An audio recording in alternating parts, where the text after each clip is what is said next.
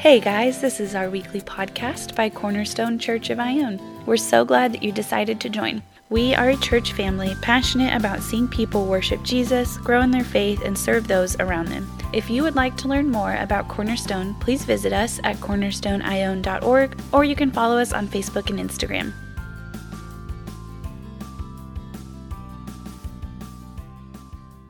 Well, last week I introduced what I called the trilogy of essentials for the new believers in the book of Acts, the study that Brian's going to start in a couple of weeks. Those people that are in that book are going to become acquainted. We're going to become acquainted with them as Brian leads us through a study.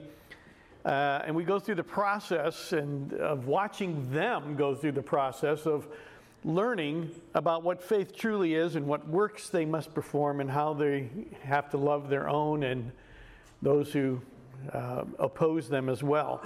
Today I'm going to expand on that concept of faith to include works or good deeds. And to start with, I'm going to try to help out our slide guy back there, Jason, because this week's message really doesn't lend itself to A, B, C, D. And so we're going to start by just recapping last week so that if you weren't here, maybe you get this. But, I don't know what I'm trying to say. I just basically want to go through it quickly so that if you weren't here, you get some idea where we're coming from. So first of all, we said last week that faith is trust or confidence in that something is true. Faith is trust in the object of it. In other words, it does make a difference what the object of our faith is. Faith is obedience to the object of the faith. Once we have the proper object, we need to obey. And we discussed the fact that faith can grow or diminish. Some of us can have it in a great faith at certain times and other times not so much. And so it goes up and down. And faith is sometimes a statement, a confession, a system, or a doctrine. It's a noun, in other words, instead of something that is more like a verb. So now I'm going to leave Jason on his own, and he may or may not stay up with me. That's all right. It's on me. I didn't give him something that was real easy to follow. So, and then we'll see where my sermon went. Here we go. All right.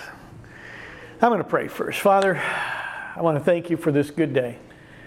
I want to thank you for these people here and for the opportunity that we have to consider your word, to hear your Spirit speaking to us, moving us. And I ask that this morning that might be so, that we might leave here knowing that you have spoken to us and that you have called us to something.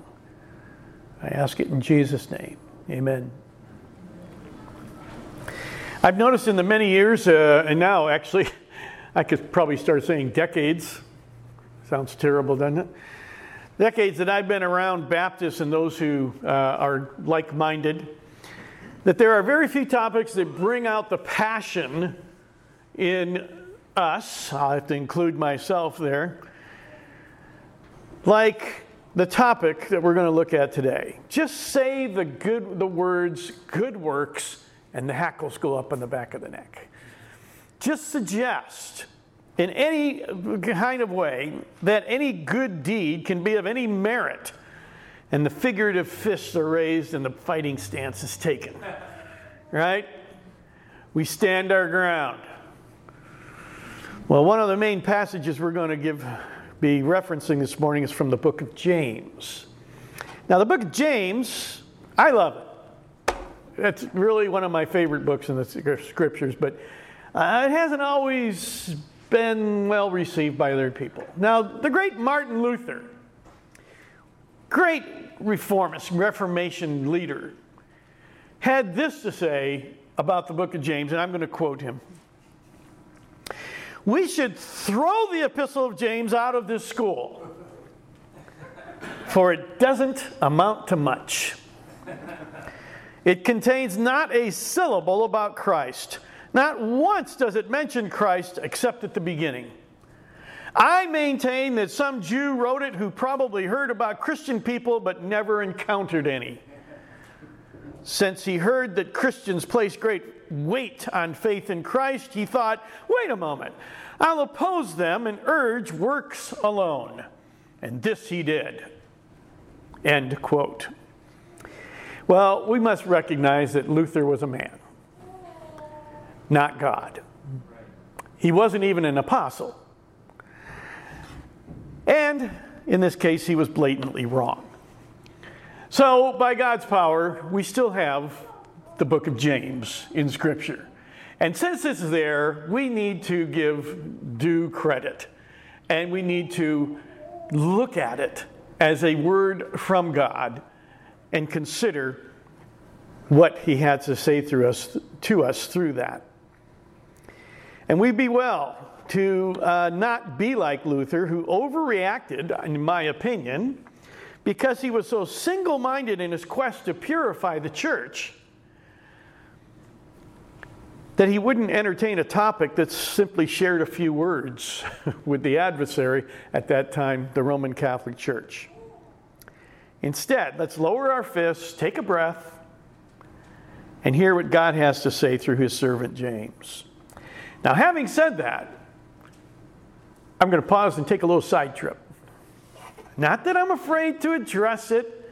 I just realized this week that there's something else I probably need to address first. See, James is going to talk about faith without works. And I think that you got to get this in your head here. Faith without works. But what about works without faith? You say, well, wait a minute, Tom, you just turned the words around. It's the same thing. No, it's not. Faith, having faith without works is one thing. But having works without faith is completely different. And what do we do with that? Well, first of all, we have to ask ourselves, what is good work? And for that, I reference Mark chapter 10, verses 17 through 22. As Jesus started on his way, a man ran up to him and fell on his knees before him.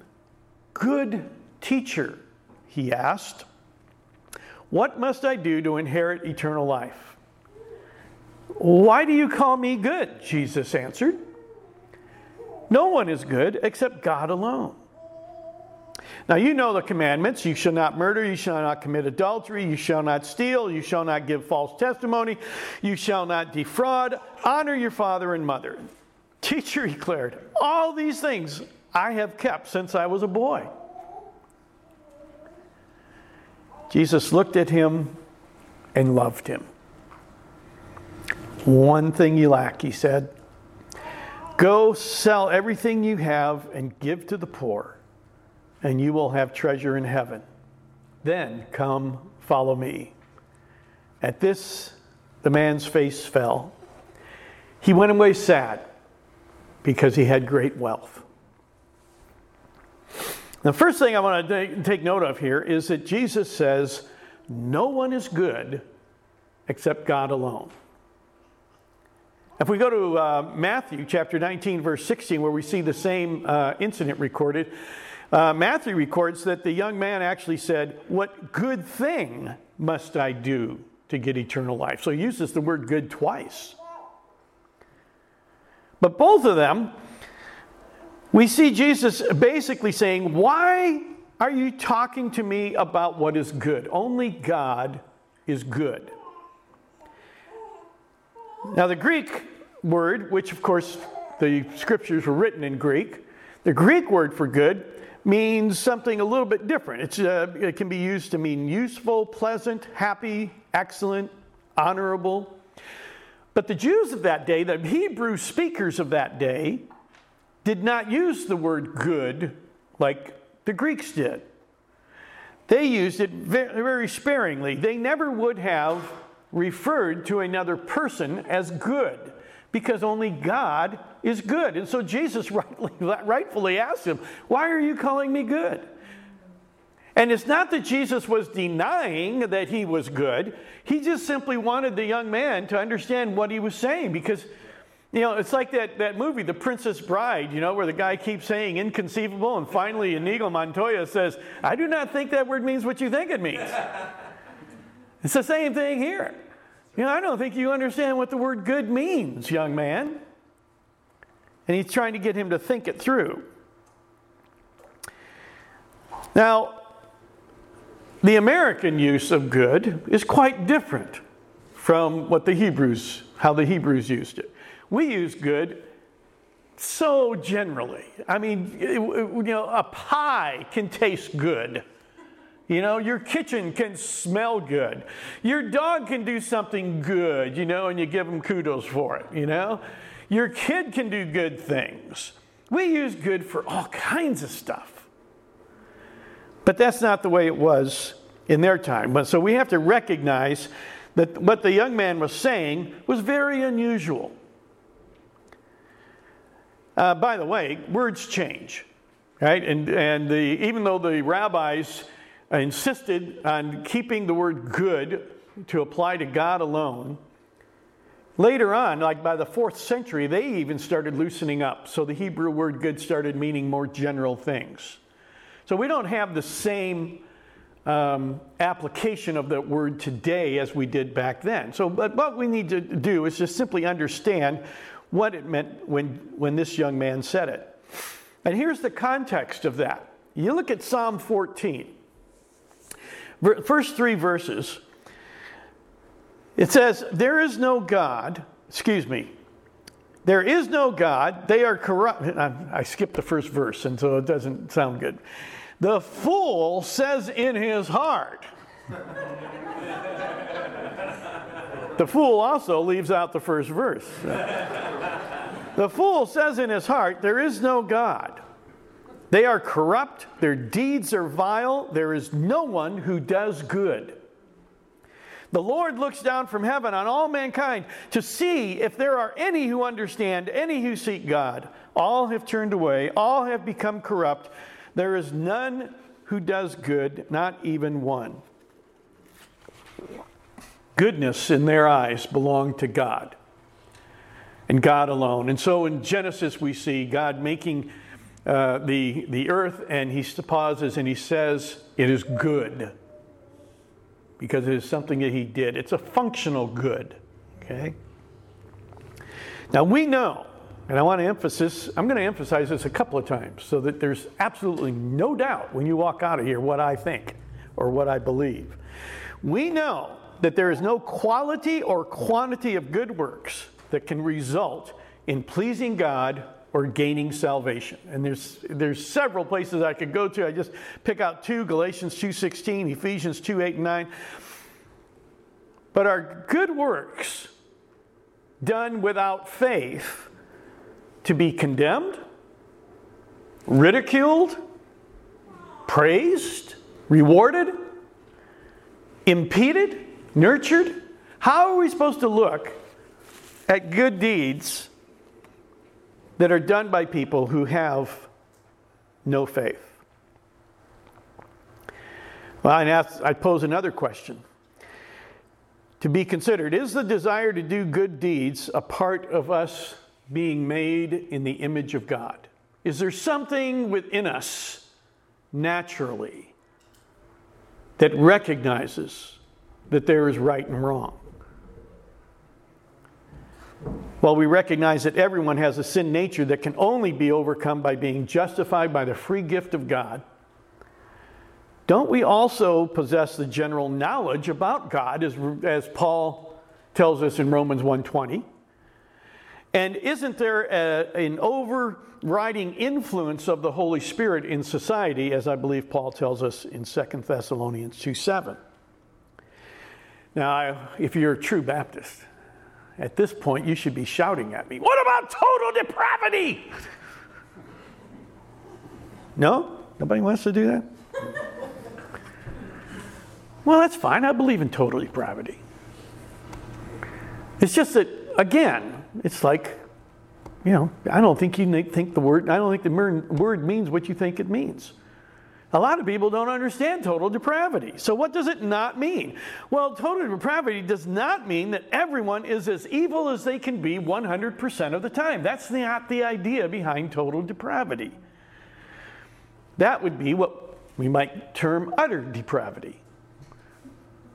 Total total depravity means that every part of us is affected by sin. It doesn't mean that we're all as bad as we can be, or that we don't have a conscience, or that we can't appreciate truth or order or beauty. Nor does it mean that an unsaved person is incapable of doing something good. Now, wait a minute, didn't I just say that nobody is good except God? Yeah, but I was using the Hebrew word good. Now I'm using the English word good.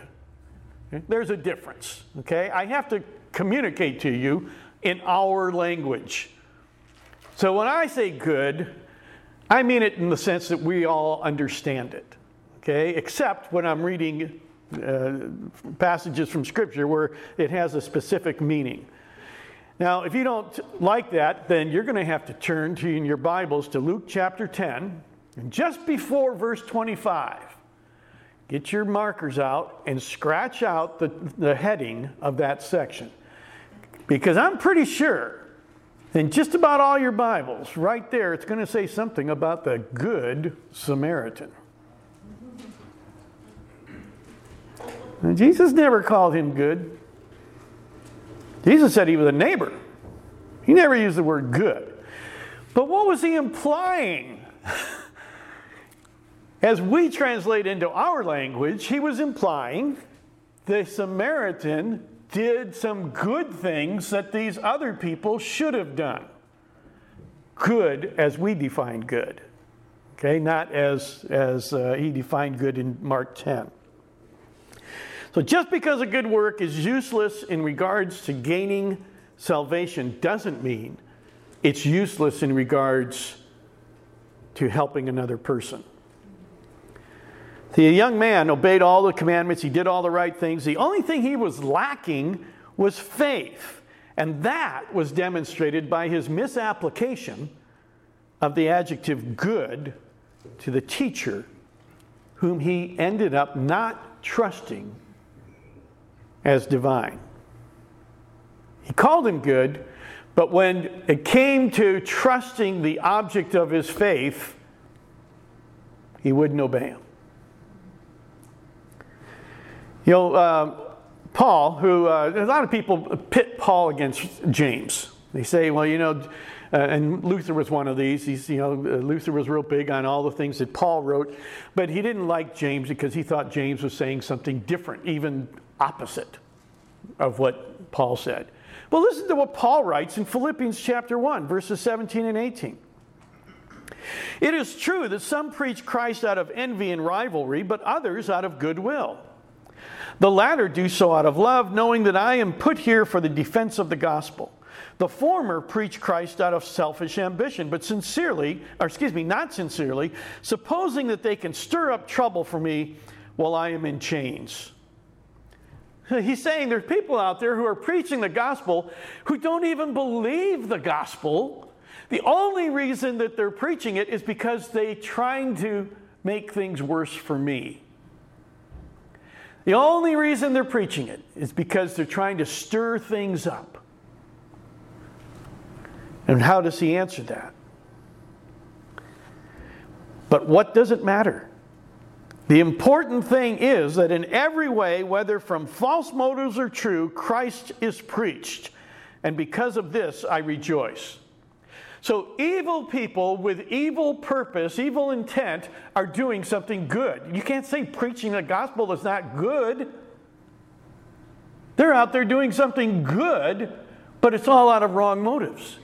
They're not saved, but they're doing something good. Matthew chapter 7, verse 21 and 23 has this quote from Jesus where he says, many people are going to call upon me trying to enter the kingdom. But he says, many of them are going to say to me, Lord, Lord, did we not prophesy in your name, and in your name drive out demons, and in your name perform miracles? Aren't those all good things? They're saying, haven't we done good things, Lord? And then he says, I will tell them plainly, I never knew you. Away from me, evildoers. Evildoers, even though they're doing good things, They're evildoers because they were depending on those good things to win favor. Works without faith. Good people do good, but are still spending eternity in hell. Why? Because they lack faith. They're doing it for the wrong purpose. Now, God uses apparently good people and even evil people to accomplish his purpose throughout the Old Testament. It doesn't take long to get into the Old Testament to find out that there are a lot of bad people back there. But a lot of them did some good things. I'm not going to go through them all, but Saul, Hezekiah, most of the kings, you look, there's 39 kings of Israel and Judah, and only 8 of them were considered maybe good out of 39. And yet they all did things that were helpful for God's people. Well, most of them. I'll say there are a couple that were just utterly depraved. So they fell short of completely obeying God. So some of them had their moments. They had their good moments. God raised up an evil kingdom, Babylon, to accomplish his purpose in disciplining his people Israel. And then he raises up another evil empire, Persia, to discipline Babylon. God uses non-Christians. God uses unbelievers. God uses evil people sometimes to accomplish his purpose. Paul agrees with that in Romans chapter 3, verses 10 through 12. He pretty much quotes Psalm 14 that we read earlier. There's none righteous, no one does good, not one. And yet, common experience demonstrates that most people do some good. I mean, you can all think of maybe experiences you've had or things you've seen or things you've read where there have been, acts of heroism, where people have done things to save other people or to help other people. There are lots of quiet, law-abiding citizens, people who value honesty and integrity and kindness. John Calvin, who was the big proponent of total depravity, even he recognized that those people exist. And he coined a term, civil righteousness. It wasn't that they could be saved by doing these things. It's just that they were righteous in a civil sense, not in a spiritual sense. So you can keep the law like the rich young ruler did, but without faith, it's not going to do you any good. And don't forget that we see in 1 Samuel 16:7 that man looks on the outward appearance, God looks on the heart. No way that I can tell why any of you are doing what you're doing. Only God knows for sure.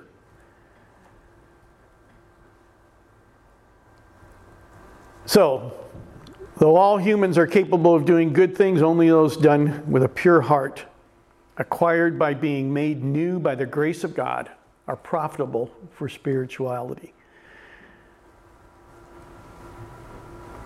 So, let's move on to what I really want to get to, and that is faith without works.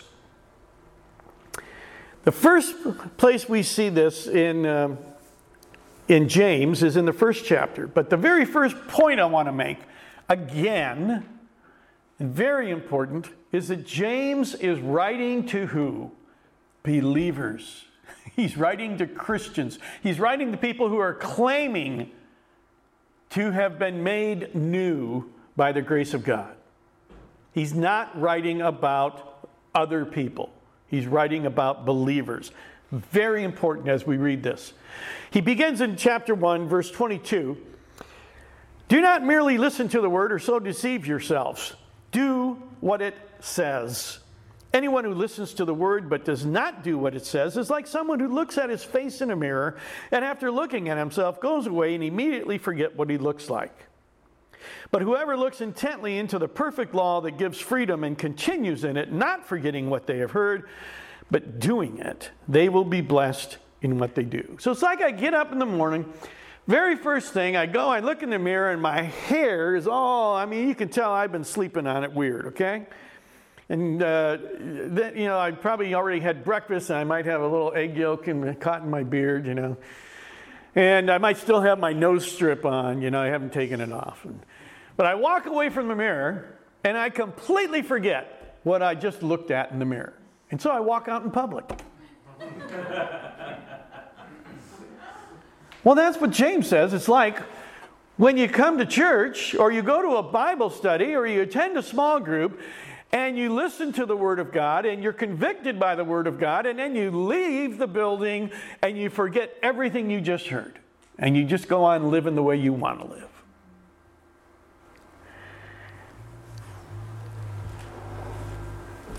The section that should really, truly convict us is in chapter 2, starting at verse 14. If you have your Bibles, it'd be good for you to look there and mark it up. What good is it, my brothers and sisters, if someone claims to have faith but has no deeds?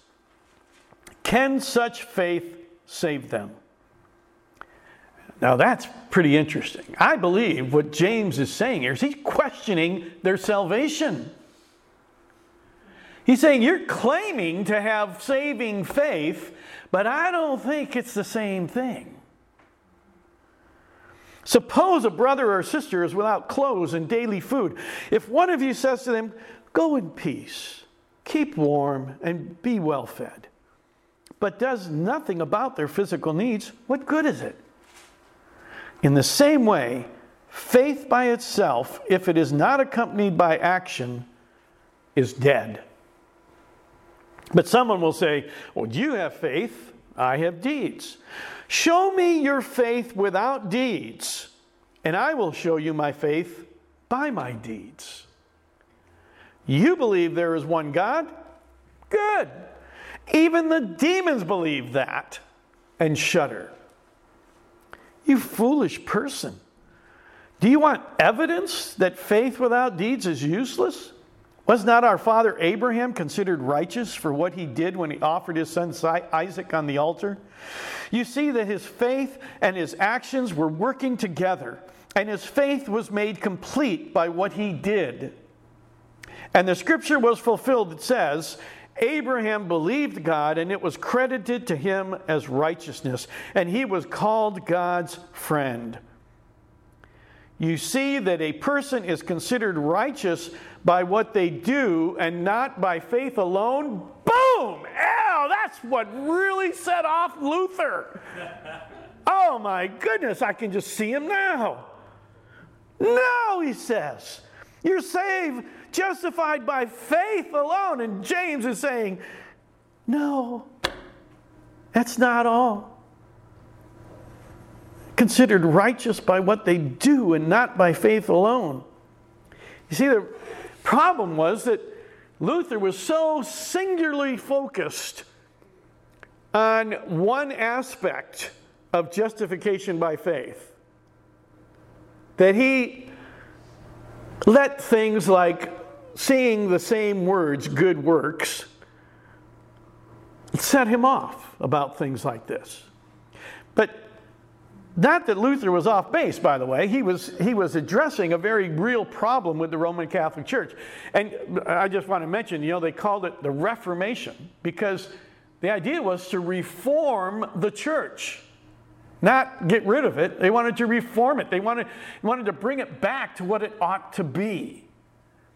And one of the things that he was really triggered by was this idea that the church could come to people and say, if you want to be considered, pleasing to God, then you have to do something good. You have to do some good work.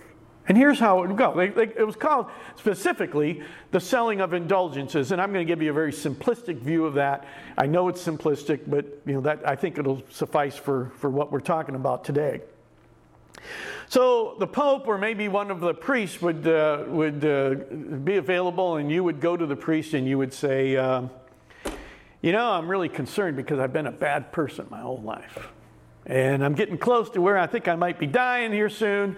And I really would like to get to heaven. And so Like the rich young man that came to Jesus, they say to the priest, "What must I do to be saved?"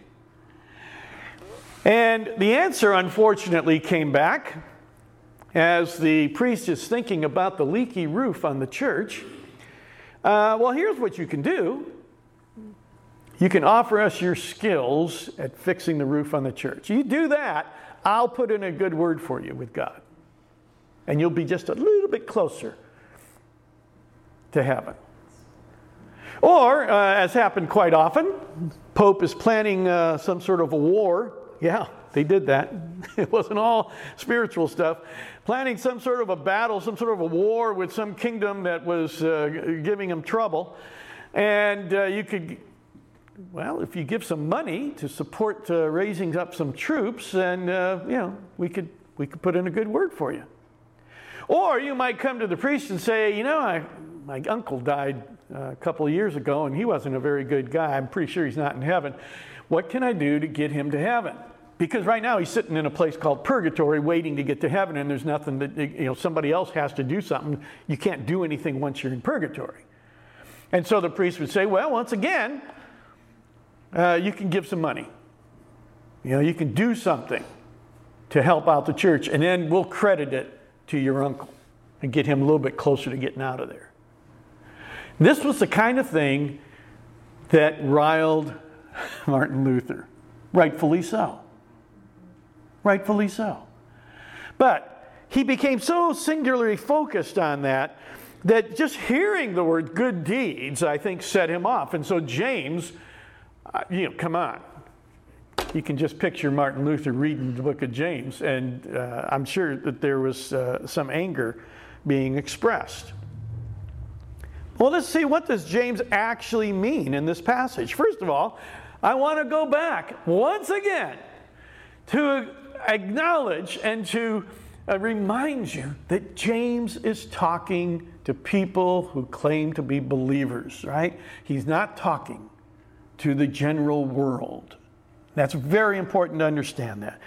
Secondly, he questions the very definition of faith. If a person claims to have faith in Jesus, yet he demonstrates no evidence that his heart has changed, that his mind has been renewed, that he is participating in the divine grace, in the divine nature, then James questions whether their definition is the same as God's.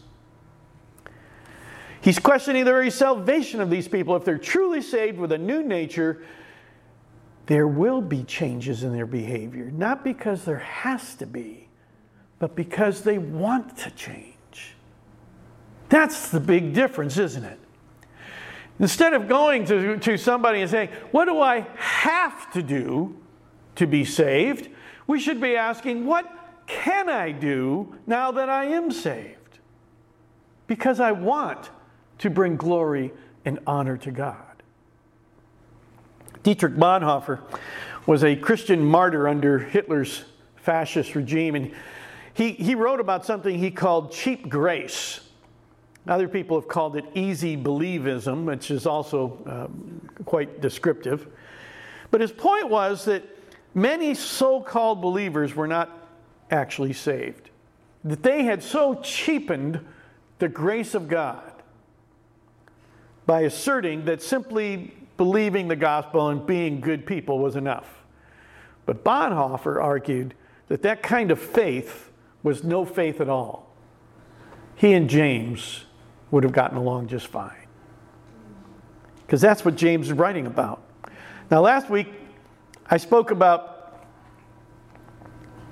oh boy. All right, technology here.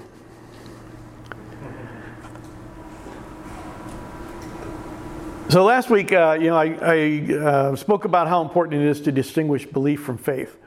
Belief in its simplest definition doesn't require any action. The demons believe, but they don't do anything about it, right? They don't do anything to show that they not only believe, but accept who God is and serve Him.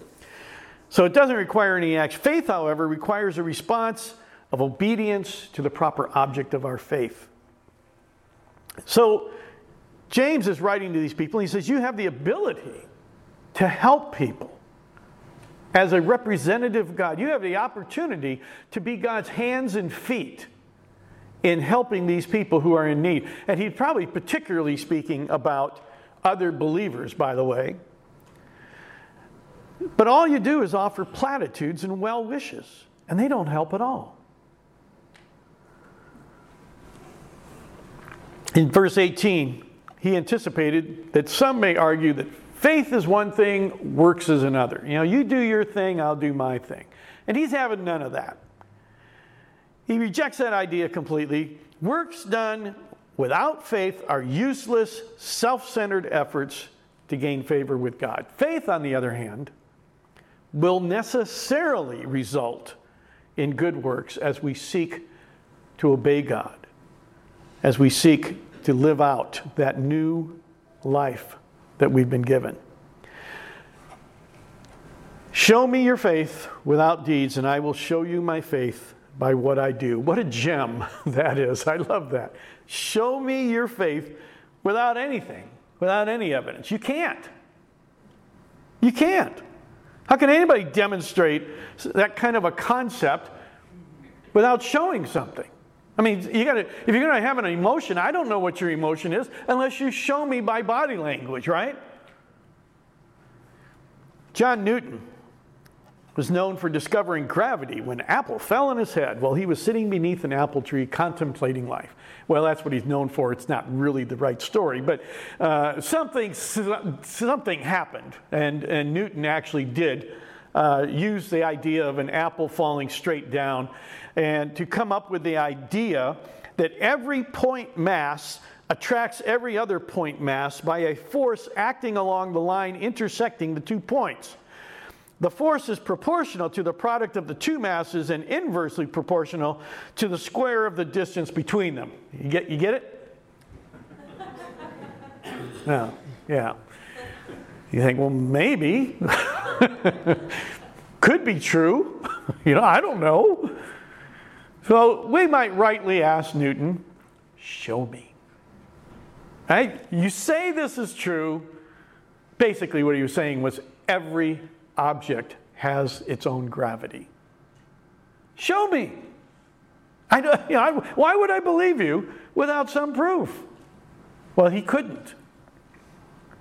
Fortunately, 100 years later, another guy, Charles Augustin de Coulomb, did build an apparatus and demonstrated Newton's theory. He put the faith that Newton had that this was true and into works, showed how it actually worked. Nobody can show me their faith by doing nothing.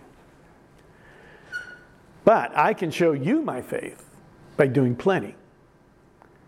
Simply believing doesn't constitute faith. Verses 20 through 25, James offers up examples of people who demonstrated their faith by their actions. And we can find many more in the book of Hebrews. And I'm not going to read the whole chapter 11 of Hebrews. I mentioned it last week. But let me go through and just highlight a few. By faith, we understand that the universe was formed at God's command so that what is seen was not made out of what was visible. By faith, Abel brought God a better offering than Cain did. I want you to see that what James is saying is true here in Hebrews, that these people who had faith did something about it. Abel brought God a better offering than Cain did. Noah, by faith, when warned about things not yet seen, in holy fear built an ark to save his family. By faith, Abraham, when called to go to a place he would later receive as his inheritance, obeyed and went, even though he did not know where he was going. By faith, he made his home in the promised land like a stranger in a foreign country. He lived in tents, as did Isaac and Jacob, who were heirs with him of the same promise. All these people were still living by faith when they died. They did not receive the things promised. They only saw them and welcomed them from a distance, admitting that they were foreigners and strangers on earth. People who say such things show that they are looking for a country of their own. If they had been thinking about the country they'd left, they would have had opportunity to return. Instead, they were longing for a better country, a heavenly one. By faith, Abraham, when God tested him, offered Isaac as a sacrifice. By faith, Isaac blessed Jacob and Esau. By faith, Jacob, when he was dying, blessed each of Joseph's sons and worshipped as he leaned on the top of his staff. By faith, Joseph, when his end was near, spoke about the exodus of the Israelites from Egypt and gave instructions concerning the burial of his bones, because he knew that God was going to be true to his promise. By faith, Moses' parents hid him for 3 months after he was born. By faith, Moses, when he had grown up, refused to be known as the son of Pharaoh's daughter. He chose to be mistreated along with the people of God rather than to enjoy the fleeting pleasures of sin. By faith, the people passed through the Red Sea as if on dry land. I want you to tell me, do you think you're standing there and you see this water party? Are you ready to go down there? I think I'd hesitate a little bit. So we have all these people. He says, I don't have time to tell you about Gideon, Barak, Samson, Jephthah, David, and Samuel, and the prophets, who through faith conquered kingdoms, administered justice, gained what was promised, shut the mouths of lions, quenched the fury of the flames, escaped the edge of the sword, whose weakness was turned to strength, and who became powerful in battle and routed foreign armies. Women received back their dead, raised to life again. There were others who were tortured, refusing to be released, so that they might gain an even better resurrection.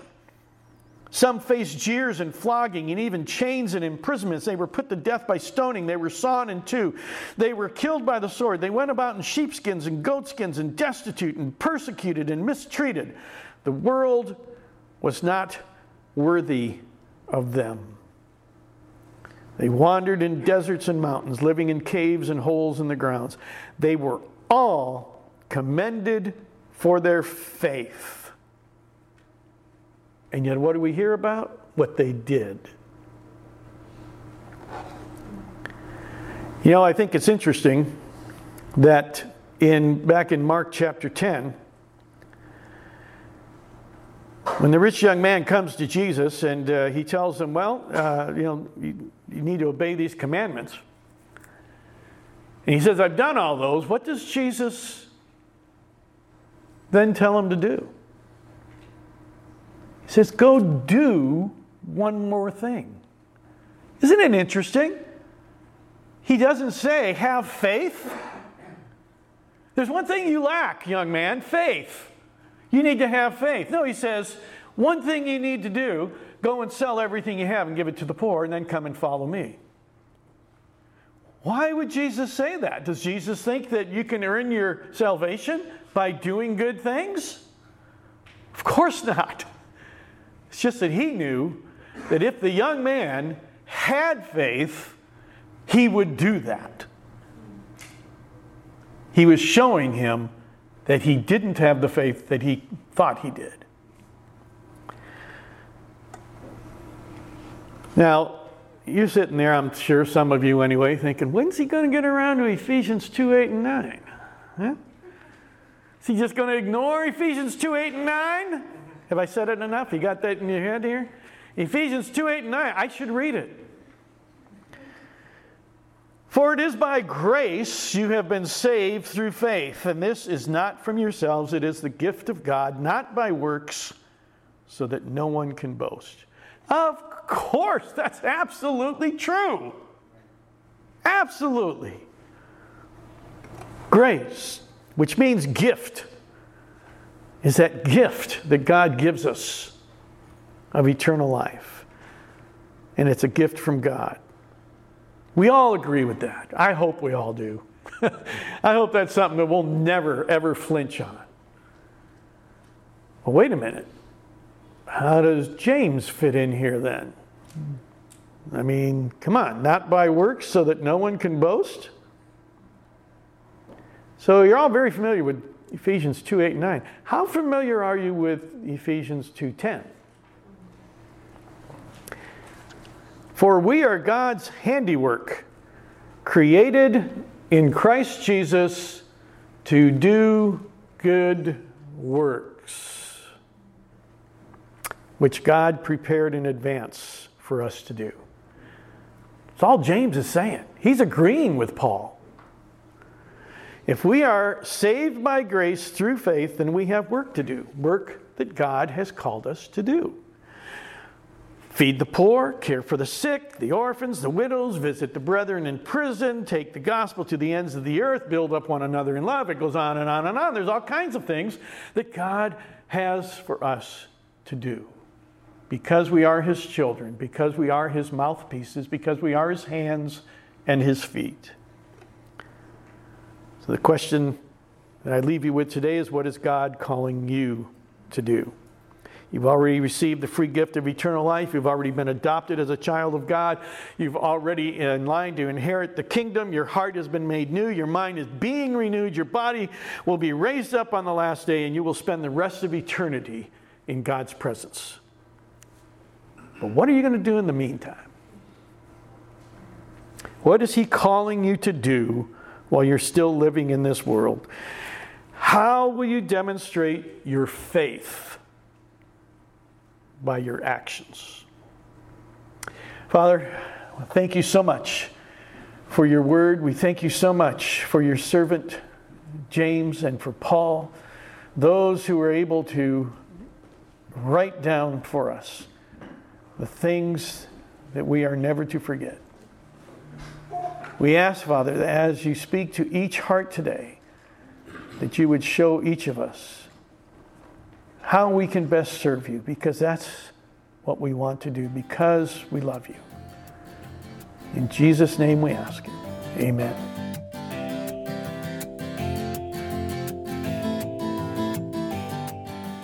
Thank you for listening to this podcast by Cornerstone Church of Ione. We hope that you found it encouraging and challenging. Please feel free to share this podcast with friends and family, and we will see you all next week.